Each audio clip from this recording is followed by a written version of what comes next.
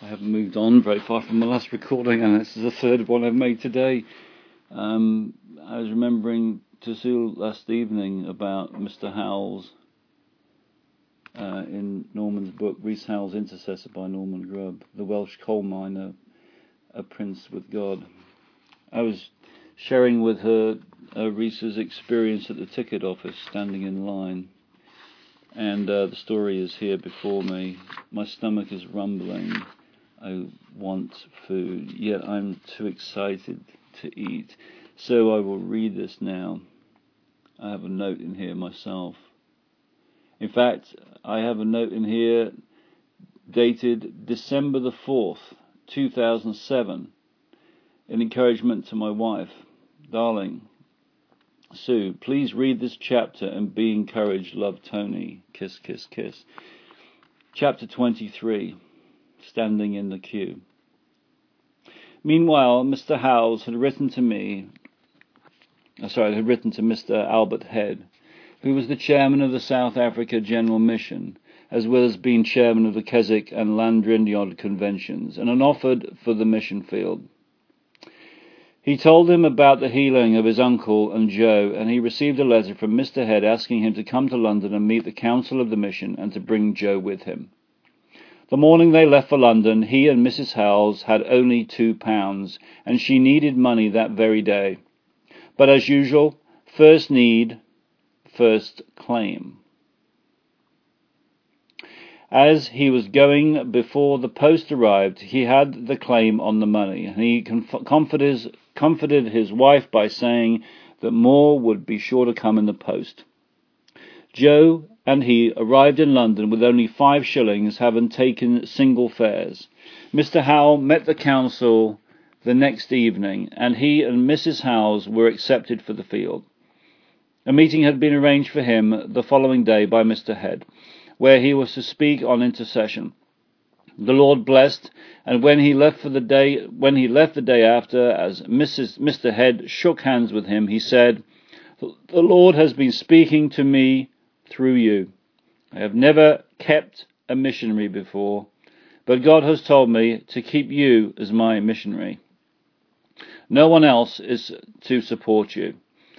And while you are preaching in Africa, I will share in the harvest."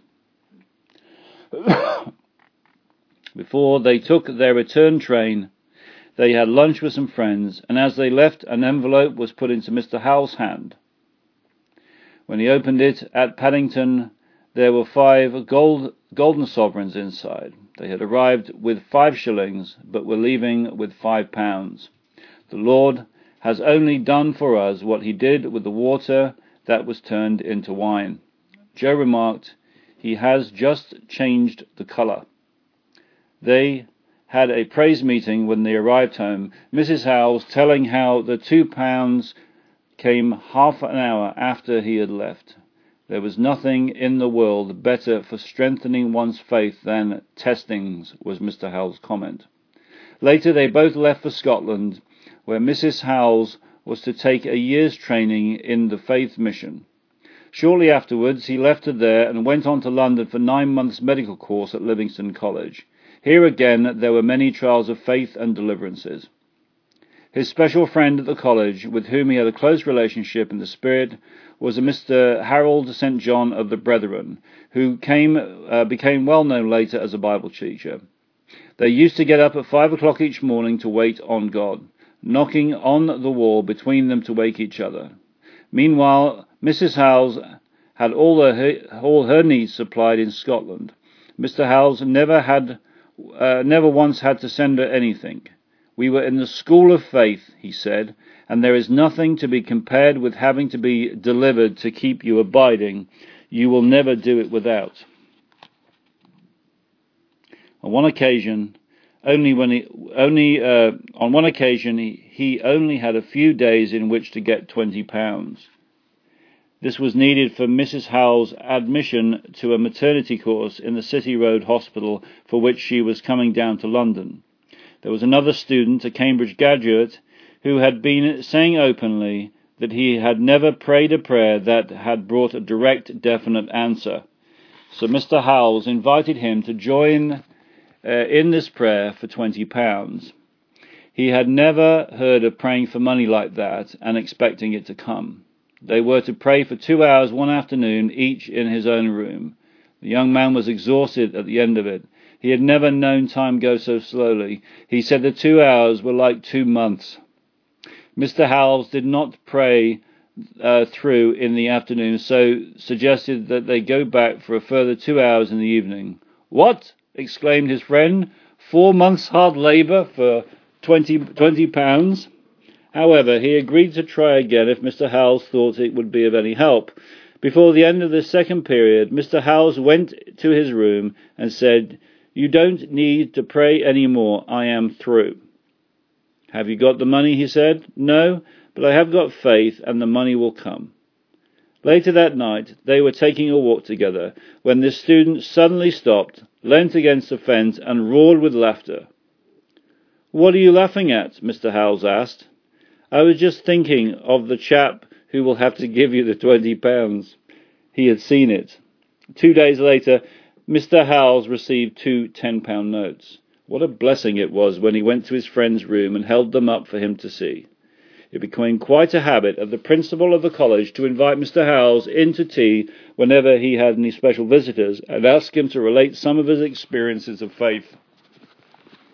Some people wondered why Mr. Howells studied medicine after the Lord had given him such wonderful cases of healing. But the point was, as has already been mentioned, that he never was opposed to medicine. The principle he had found in a life of intercession was that man's extremity is God's opportunity, and most of the cases he had were when medicine had failed. Commenting on this, Mr. Howells said he had only refused to give medicine in one case, and that was when Samuel was born and his wife was gravely ill. The Lord told him he was not to take medicine. "What a test it was," he said. "It was a fight of faith for me and a fight with death for her. I never shook in my position. The one thing I knew was that the Lord told me. I said to my wife, you're not to take any medicine, and you are not to die." At our extremity, in our reading one morning, the words, have faith in God, stood out in golden letters. We believed, and from that moment she began to get well. On the general subject of medicine and faith, Mr. Howells said, "To tell other people not to take medicine when we are not sure of our guidance is nothing less than a tragedy if they die. But I know in cases of where people were guided not to take medicine and had victory all through their lives. One was Lord Radstock, who gave me many instances of how the Lord had honoured faith. Another was A.B. Simpson, the founder of the Christian Missionary Alliance," and I'm going to break there, "and was of the Daily Bread, December the 7th, I just read today, who proved over and over again that there is healing in the blood. In cases of giving medicine, it depends wholly on guidance. If the Holy Spirit leads a person not to give it, he will be sure to make up for it. We were both guided to take a course in nursing and medicine, and the proof was that the Lord had to answer prayer to enable us to do so. After we had finished our training in Edinburgh and London, the Lord opened the way for me to be a dispenser with a doctor for 6 months, and my wife to take a maternity course, both of which proved most useful on the mission field. About a week before they sailed, they received money from the mission to pay their expenses to London, but they needed some things to complete their outfit. Once again, the rule was applied: first need, first claim. There is also a tendency to keep money as to get out of God's testings, but Mr. Howells and we tried our best to do it this time. Anyway, we had to spend the money, and all the people of the place thought we were well supplied. So we were up to that week, and we thought money would be sure to come the day before we were to leave for London, but the last post came and no money, and our train was leaving before the post the next morning. We thought it would be very hard to say goodbye to my uncle and aunt and little Samuel, but the burden for the train money made the parting a little easier. That is often the way with the Lord. When we have a very hard thing to do, he will burden us in another way to make the former one easier. take note, Tony, from your last week's experience. Next morning, it was not so hard to part with our parents because we had to walk to the station without the money. We felt sure it would come on the station platform, but no, the time came for the train to leave. What were we to do? There was only one thing possible. We still had 10 shillings and must go as far as we could with it. Then our extremity would be God's opportunity. We had to change trains at Llanelli Station, about 20 miles from our home, and wait there a couple of hours, so without letting anyone know, we only booked as far as that. There were many people at our home station wishing us all the good things, but what we needed was money to go to London. Many also came as far as Llanelli, singing on the way. The thought that came to me was I'd sing better if I had the money. We went out to breakfast with some friends at Llanelli and then walked back to the station, still not delivered, and now the time for the train had come. The Spirit then spoke to me and said, "If you had the money, what would you do?"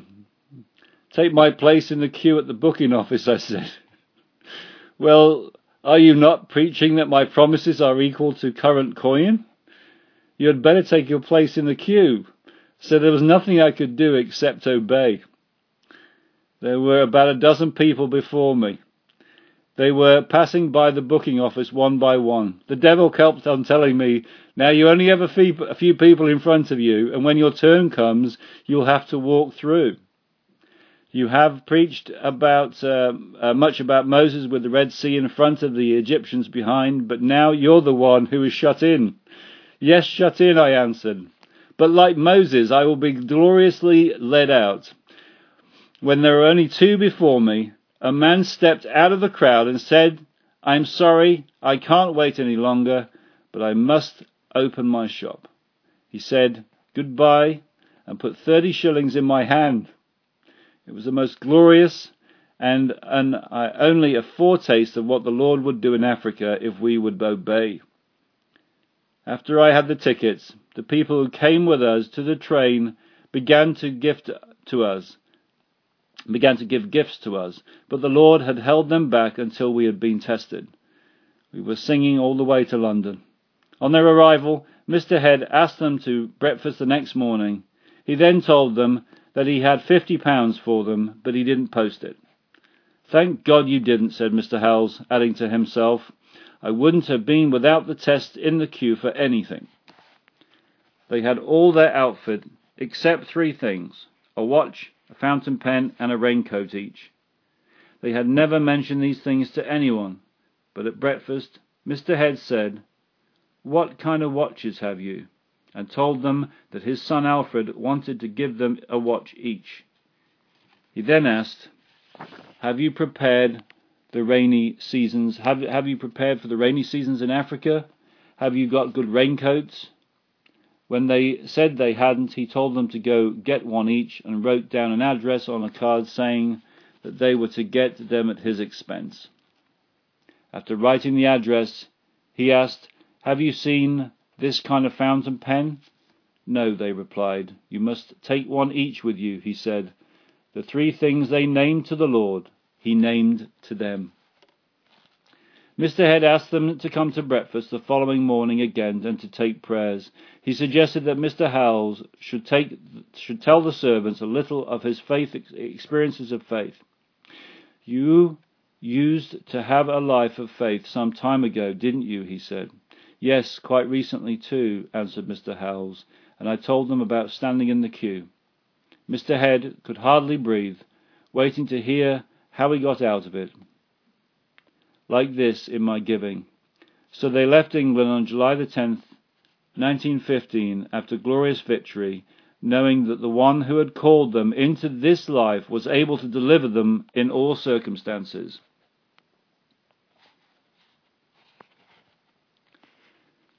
So there you go. Another note I have here from December the 5th, 2007. Wow. December the 5th, 2007 was the day or 2005, 2007, well, 2013, 6 years later, was the day that ended it for me with working as a contractor, and agreed that it was time to step away, having previously given notice earlier this week. And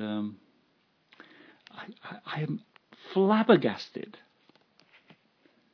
that synchronicity of dates here. To the day, 6 years later, I write, Lord, you are the one who has called us to this life to help others, and in faith, as best we know how, in your strength, believe you to deliver us in all circumstances. Love, from your son, Tony.